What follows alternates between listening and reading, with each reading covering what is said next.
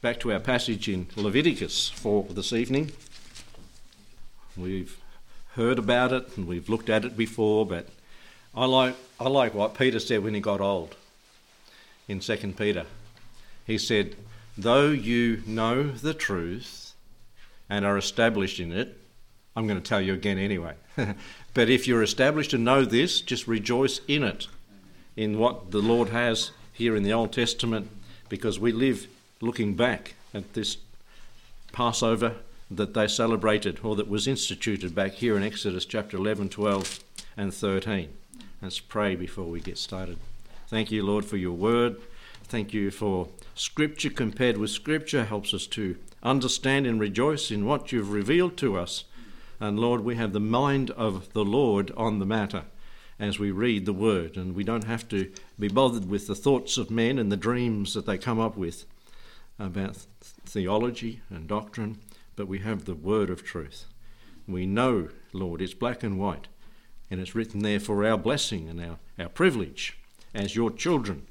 You do tell your children what you're doing, and you have in your word through the Spirit of God that teaches us. Teach us tonight these things in Jesus' name.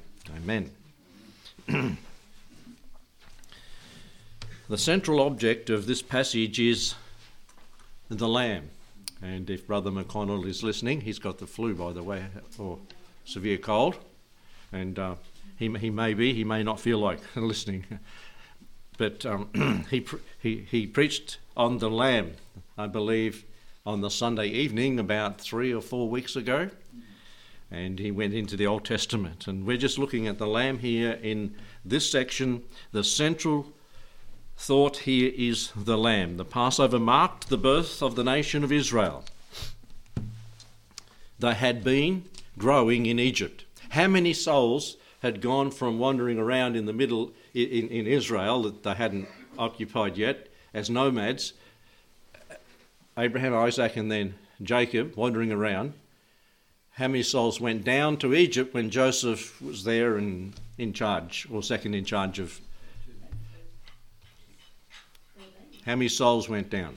It says it very, you're hitting around close. 70 souls. It says that. 70 souls went down. How many years later, we're looking at this is the day, that they came out as a nation. You see, Egypt bore them. Egypt grew them, really, although they were in slavehood at the end. 430 years later, they came out as a nation. How many strong? How many men?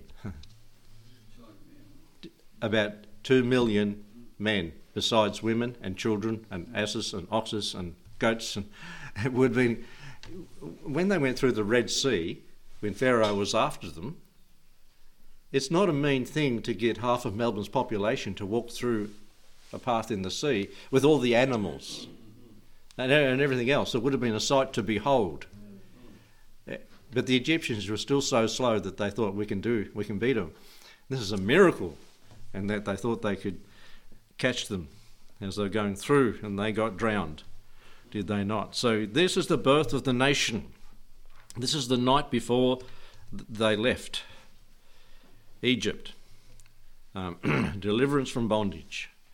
And as we know, all of this pictures the Lord Jesus Christ and his work on the cross. As John the Baptizer said in John 1:29, when he saw the Lord Jesus coming to him, he said, "Behold the Lamb." Remember, we said that's central to the Passover. "Behold the Lamb of God that taketh away the sin of the world." No mistake that he said that, because that was tying it right back to the Passover, tying the Lord back to the Passover. And then in 1 Corinthians chapter 5, verses 7 and 8 that we've looked at a week ago, Christ, our Passover, is sacrificed for us. So this is not me making something up. No, this is what the Bible says. Christ, our Passover, sacrificed for us. We have, first of all, the need identified in Exodus chapter 11. Death was to come upon all those who were firstborn. who were not protected by the blood. And the Lord said unto Moses, Yet will I bring one plague more upon Pharaoh and upon Egypt. Afterward he will let you go. He said yes, no, yes, no. I don't know how many times, I didn't count them up. In all the plagues, for the first one he wasn't even saying yes, but when the intensity built, he was willing to let him go, but only you, not your animals. Only you, not your children. And only a little way. You've got to come back. He realised this is his workforce. And the Egyptians might have to start making bricks again and mixing it, like the Jews had been in bondage doing so for him. And the Lord said, He shall surely thrust you out from here altogether. You know, when I think of that, you think of the literalness of it happening. How did Moses, how was he allowed to live around the court of Pharaoh? How was he allowed to just walk into Pharaoh's place and say this is what's going to happen next without being murdered on the way by the Egyptian armed forces? It sort of makes you wonder a little bit. But the Lord protected him, did he not? As he was in Egypt, in the picture of the world, the Lord protected him, as he does us. So the need is identified. Death was to come upon all those firstborn who were not protected by the blood. If you go to chapter 11, verse 5, and all the firstborn in the land of Egypt shall die, from the firstborn of Pharaoh, who sitteth upon his throne, even to the firstborn of the maidservants, who is behind the mill, and all the firstborn of beasts. As if there was not enough dead animals around already, with the other plagues that had happened, and all the grass burn up, and the lightning going along the ground and killing the animals, and anything left of that were firstborn, they'd die too. And there shall be a great cry throughout all the land of Egypt, such as there was none like it, nor shall be like it any more. And chapter 12 and verse 12, and I will pass through the land of Egypt this night, and will smite all the firstborn in the land of Egypt, both man and beast, against all the gods of Egypt I will execute judgment. I am the Lord. And the blood shall be to you for a token upon the houses where ye are, and when I see the blood, I will pass over you. The Passover feast. Easter for us as Christians. And the plague shall not be upon you to destroy you when I smite the land of Egypt. Oh, we could talk about that for a while, couldn't we? The Lord is going to smite the earth. Blessed are those who have the blood upon their doorposts, the doorpost of our heart. If we don't have that, then we're in trouble. But the Lord's going to smite the earth, and he's going to deliver the righteous before that terrible day. The wages of sin, Romans 6:23, is death. The firstborn will die, and this speaks of God's rejection of our first birth, but not the second birth. What does John's Gospel say in John 3, verses 5 to 7? What does Jesus say to Nicodemus in John 3, verses 5 to 7? Ye must be born again. If you're born once, you get this, you'll know it. You know it, don't you? You die twice. If you're born twice, you may die once, especially us who are living close to that time when the Lord comes. But if it doesn't happen, we'll die. But if it does happen, we'll go up. The Lord's coming, we'll go up. And then we shall say what 1 Corinthians 15 about 56 says there, O death, where is thy sting? O grave, where is thy victory? That's for raptured saints to say. Now, we say it at funerals, but really the interpretation is for Christians that disappear off the world and say, you look back and say, grave, you didn't get me. Death, you didn't get me. And praise the Lord that will happen to many people one day. The wages of sin is death, but for us who are born twice, no death. We may suffer physical, but not eternal death. And at every funeral, it is a sad occasion, even if they're Christians. There is that sting of death. There is a parting. There is an absence of a loved one at the table, especially when there's only mum and dad left, or grandma and grandpa, and one goes. That's when it gets very lonely. And if you need to know, you ask somebody. And it's hard, especially when there's been years and years, decades of being married together. Brother Doug, you had your anniversary yesterday. How many years is that? 45. Others are up in their 60 years. Some are in their 40s. Some are in their 20s. Bernie and Sarah celebrated 17 today. Was it? Today. Yeah, and they only just got married. But it goes so quick, doesn't it? And other people. Mr. Dunn, how long? 62. Yeah. What was that? Oh, he got the 2 right.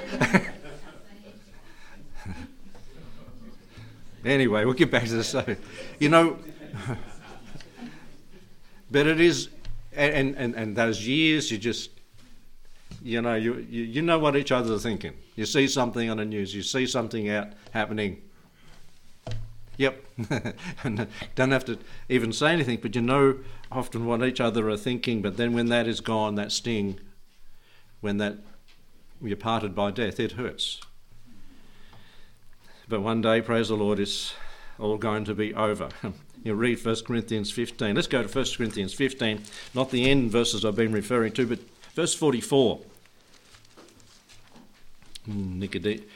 Jesus said to Nicodemus, you must be born again. And 1 Corinthians chapter 15, 44, a little bit earlier. And sometimes we use these at a funeral.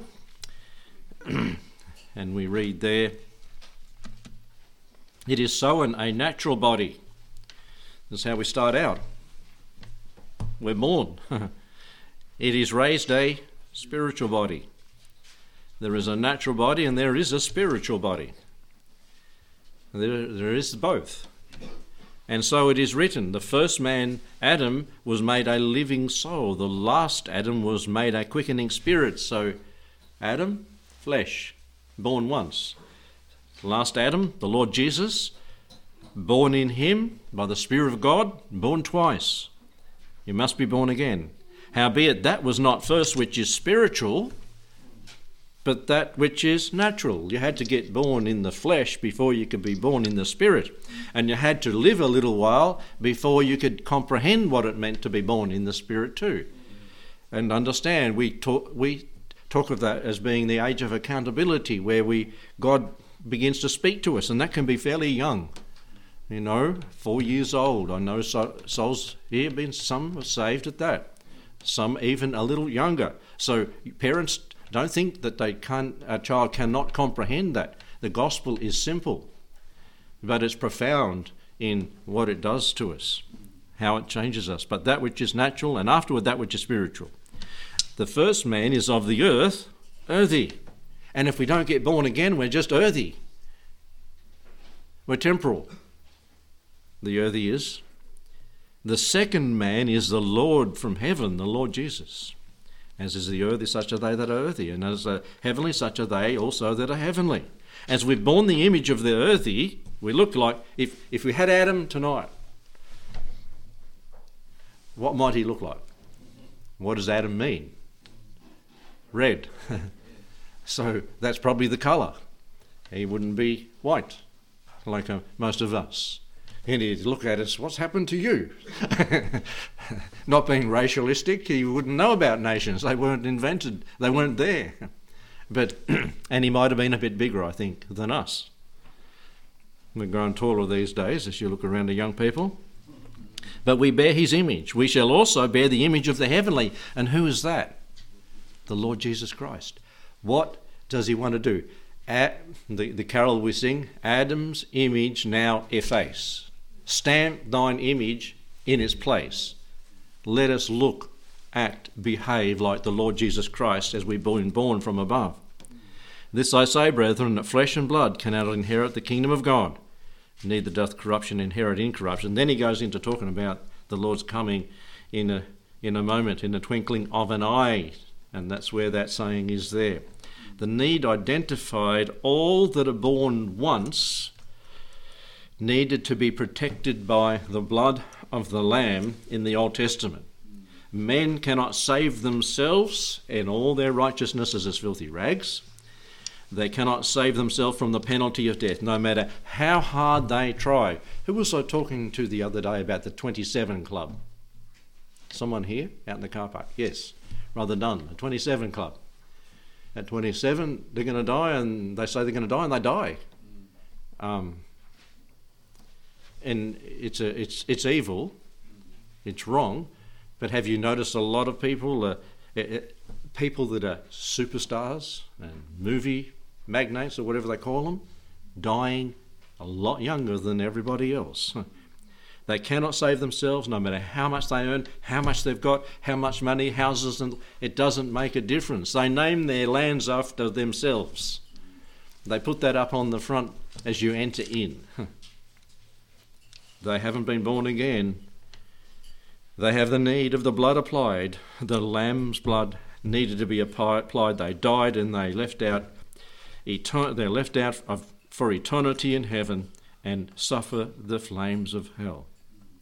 Humanly speaking, there is no difference between the firstborn of Egypt, as we read there in the book of Exodus, and the firstborn of Israel.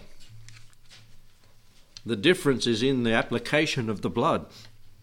Unless the blood has been applied, then the soul is lost. Without the shedding of blood, there is no remission of sins. Hebrews 9:22.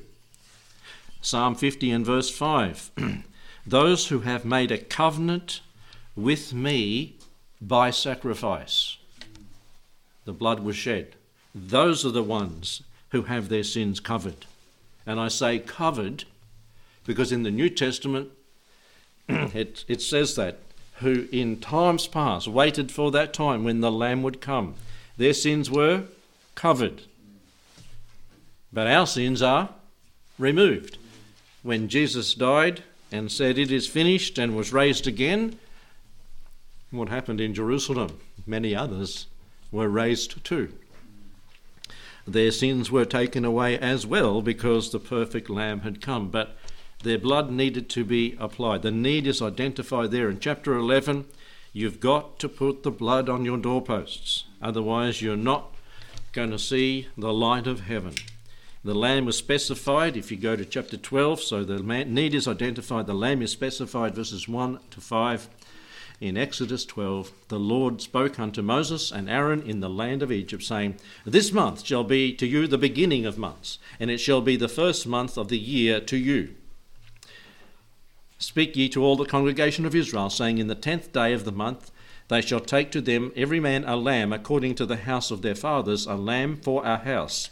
And if the household be too little for the lamb, let him and his neighbour next unto his house take it according to the number of souls.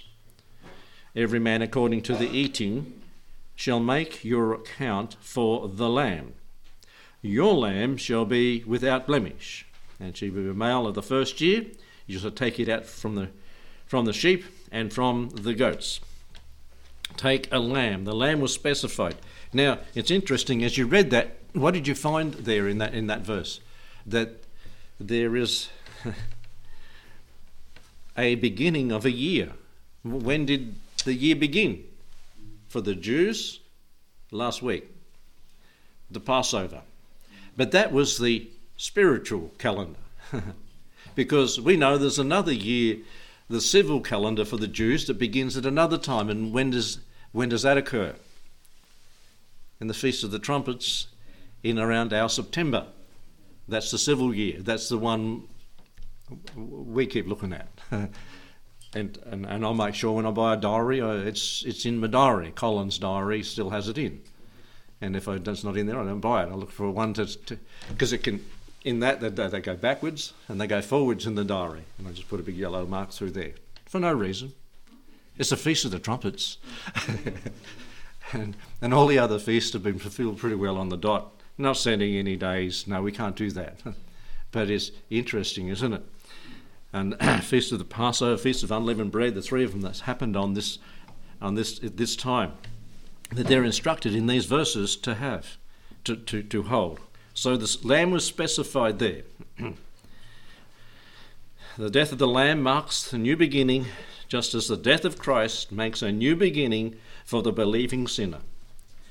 In verses 2 and 3 of those verses we read, chosen before it's slain. Chosen on the 10th day, slain on the 14th and 15th day. Listen to what Peter says in 1 Peter 1:20, who verily was foreordained before the foundation of the world. The Lamb was specified, it was chosen before the foundation of the world, but was now made manifest in time. In Revelation 13 verse 8, and all they that dwell upon the earth shall worship him whose names are not written, whose names are written in the book of life, as of the Lamb slain from the foundation of the world. And so chosen before the world begun, just as this Lamb was chosen, the Lord Jesus was. It was to be a spotless Lamb, as verse 5 told us, without spot. And the Lord Jesus is exactly that. 1 Peter over there, and you can use 1 Peter, and there's others in Ephesians as well. And it reads in 1 Peter 1:19, but with the precious blood of Christ as of a lamb without blemish and without spot. Chapter 2 of 1 Peter and verse 22. Who did no sin, neither was guile found in his mouth, who when he was reviled not again, when he suffered he threatened not, but committed himself to him that judgeth righteously. And in Isaiah 53:9, because he hath done no violence, neither was any deceit found in his mouth. He's spotless lamb. And verse 6 of Exodus 12, and ye shall keep it unto the 14th day of the same month, and the whole assembly of the congregation of Israel shall kill it in the evening. And the lamb was to be tested, chosen, spotless, and it was to be checked out for a few days there before it was sacrificed, that it was without blemish. And was the Lord Jesus tested at the start of his ministry? Tempted for 40 days. Throughout his ministry, the eye of the religious leader was on him constantly, trying to find fault, trying to trip him up in his words, trying to find an area they could get in and say, ha. And every time they thought they had, he was able to answer clearly from his knowledge of the Word of God. He was tested, and then he was tested.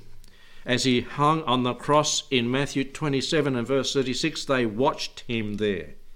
They watched him there. If you look at Psalm 22, it tells you that the people were around the cross watching him, and they were ready to make a remark, a derogatory remark at any time. What were some of the remarks of the crowd when they watched him? Staring at three men dying. Some people are pretty morbid. A lot of movies are like that these days too. Morbid. Not worthy for us to look at all. Psalm 22 and verse 6.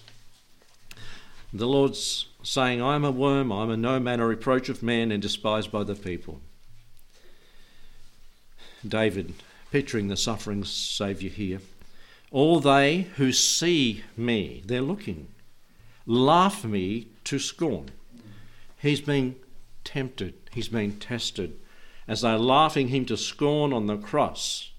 And he's looking down at them, and his response, Father, forgive them, for they know not what they do. He could have called legions of angels. They shoot out the lip. They shake their heads saying, this is what they were doing at the cross. They were testing him. Just as a lamb in the Passover lamb was tested. He trusted on the Lord that he would deliver him. Let him deliver him, seeing he delighted in him. He thinks his Father is in heaven and is God. Then let us see him be delivered. But thou who took me out of the womb, who didst make me hope upon my mother's breast, I was cast upon thee from the womb. Who is the Saviour trusting on the cross? His Father. Thou art my God from my mother's belly. Be not far from me, for trouble is near, for there is none to help. Many bulls have what? Compassed me round. They tested him. They were staring at him. And what other things the Lord knew, that the hordes of hell, the demons being present there, gleeing at the fact that the Lord, the Messiah, was being crucified. Strong bulls of Bashan have beset me round. They gaped upon me with their mouths like a ravening and a roaring lion, and poured out like water. And so here he was tested to come down and do something about it, but he didn't. He stayed there for you and for me. And note back in Exodus, and I think Brother McConnell brought this out in chapter 12 and verse 3. How does it describe the lamb? Just little words that are tied with the lamb. What does it say? I've circled them. A lamb. A lamb. In verse 4 of chapter 12, it's the lamb, the chosen lamb. But as you go further down, the lamb's mentioned twice in verse 4. In verse 5, it said, your lamb. Your lamb. Likened to Luke 2 verse 11, a Saviour. A Saviour is born. John 4:42, the Saviour. Some begin to recognise who he was. And then in Luke 1:47, it says, my Saviour. My Saviour. There's a whole lot of difference. You can know about God in your head, but you have to know the Lord in your heart.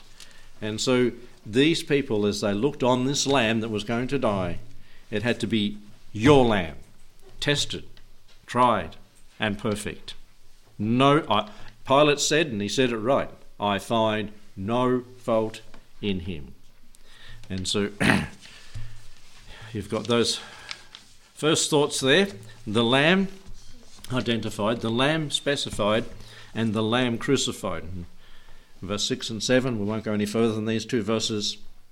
And ye shall keep it till the 14th day of the same month, and the whole assembly and the congregation of Israel shall kill it in the evening. And they shall take of the blood and strike it on the two side posts and the upper door post of the house, wherein they shall eat it. Now I suppose if you're a slaughterman, what do you call a fella in the slaughter yards? Slaughter yards. Yeah, I was over at Uncle Ben's there, and they were doing it when I was working on a roof years ago. And they had maybe I shouldn't dob him in public here, but a young fella there with a bolt, and his bullock was in there, and he was trying to hit it in the right spot, and it was missing. And the thing was going crazy. It was climbing the creche. It was climbing the walls.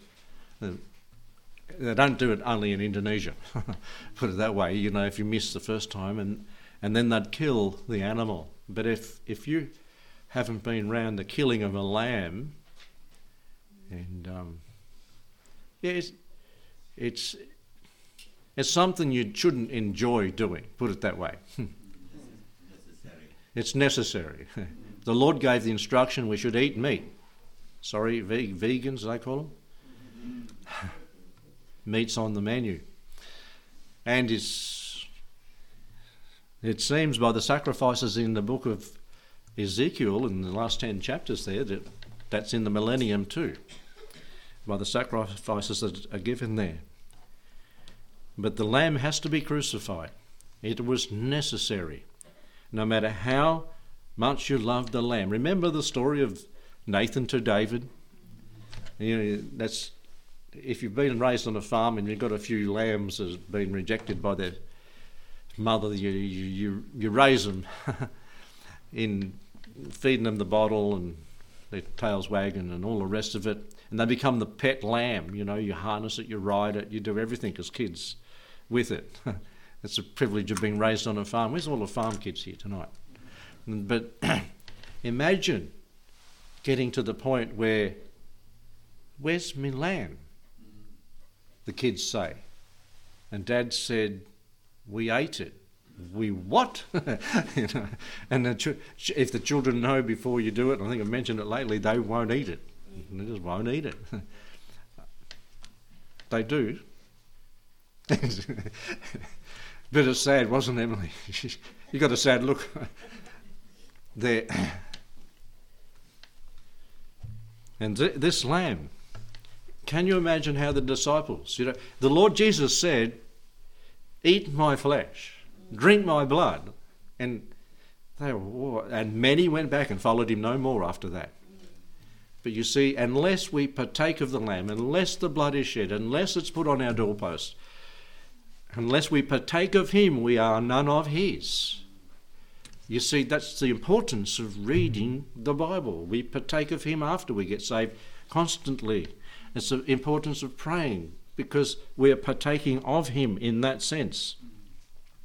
And of course, those in the Lord's day thought he meant eat his body. And that's not what he was saying. And he clarified that a bit later on. So the lamb could not save unless it had died. The lamb had to be crucified. We're saved by his death. Note the importance of the shed blood, as we've mentioned before in Hebrews 9 and verse 22. In Leviticus 17:11 it says, the life of the flesh is in the blood. And there was two things that the Gentile disciples were told not to do. And one of them was what? Don't drink the blood. Remember Grandma's black pudding?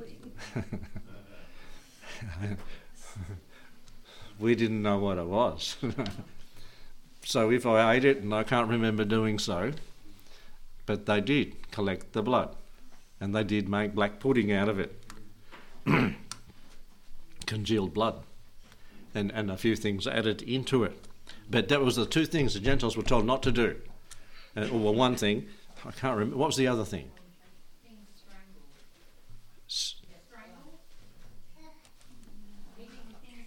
Oh, right, okay. Anyway, we'll look it up. It won't come to... I know what you're saying there. I'm trying to think. Don't eat things that are strangled to the Jews. They weren't allowed to.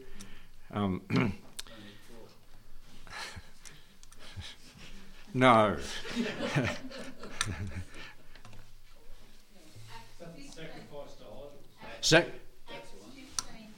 But it says...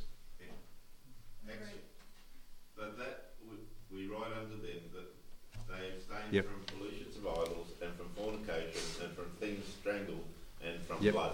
Right. And those things that are mentioned there. And from blood.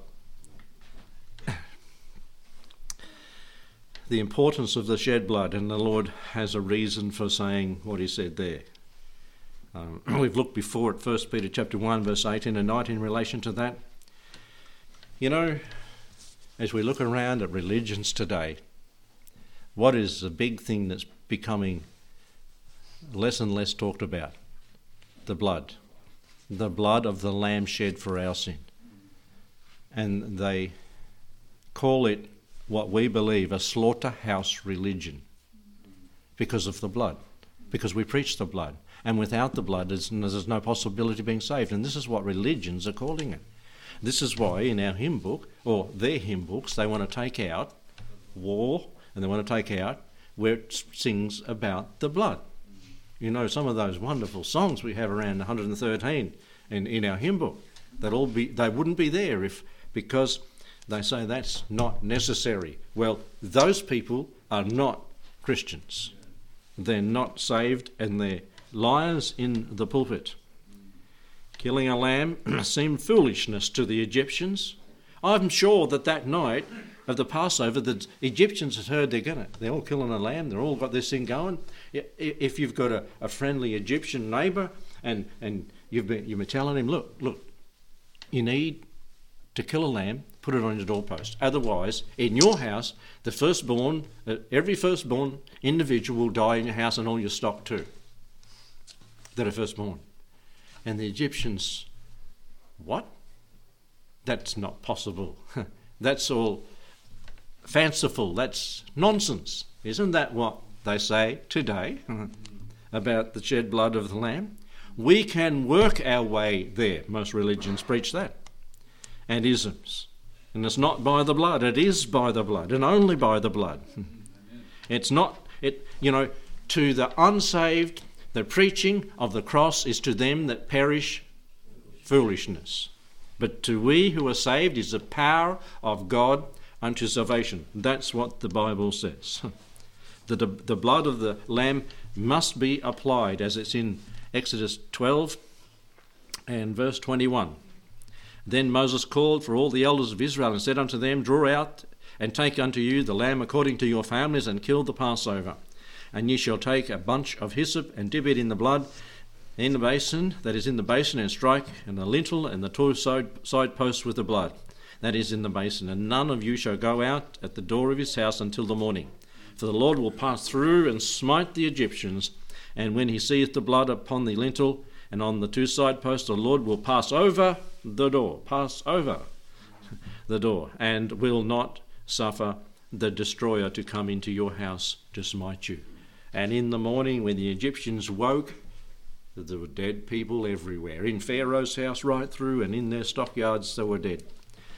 But in the house of the Jewish people, there were those that lived. Folks, when we get to the other side of life, it will be only those who've trusted in the blood of Christ that will be there. Nobody else. No matter how good a preacher they seem to be, how big a organisation, whether it be 1.2 billion people, you know who I'm referring to, doesn't make a difference. They won't be there. Isaac asked the question, and Pastor McConnell pointed out, where is the lamb? Genesis 22 verse 7, when Dad and he were going, Abraham and him were going to offer sacrifice on the Temple Mount, Mount Moriah. John the Baptist answered, Behold the Lamb of God, John 1:29, and all heaven will say, or says, Revelation 5:12, worthy is the Lamb. Worthy is the Lamb that was slain. And that phrase is used most, as it was pointed out by Brother McConnell, in the book of Revelation. Not to do with, probably not as much as in the sacrifices of the Old Testament, but in reference to the Lord Jesus, that's where it's used. It is a revelation of Jesus Christ, the Lamb of God. Worthy is the Lamb. Maybe we should start practicing it. Because all heaven, and if we're there, we're going to be saying, worthy is the Lamb. With respect. With respect. And I've heard preachers say, and I hardly want to repeat it, I'll just speak to the man upstairs. No, not good enough. Worthy, holy and reverent is his name. Worthy is the Lamb. Let's pray. Thank you, Lord, for the Passover. Thank you, Lord, that we've been cleansed by the blood of the Lamb, washed in the blood of the Lamb. May we each one rejoice. If there's someone here that has not been cleansed in the blood, has not been born the second time, and is comprehended tonight, they need to be born again. They need to be saved. They need the blood applied. May they apply that tonight by faith, for without faith it's impossible To please you, he that cometh to God must believe he is, and a rewarder of those that diligently seek him. Bless the seeker with salvation, and the saint with assurance, as we walk forward in our lives, until you come and we see you face to face. In Jesus' name, amen.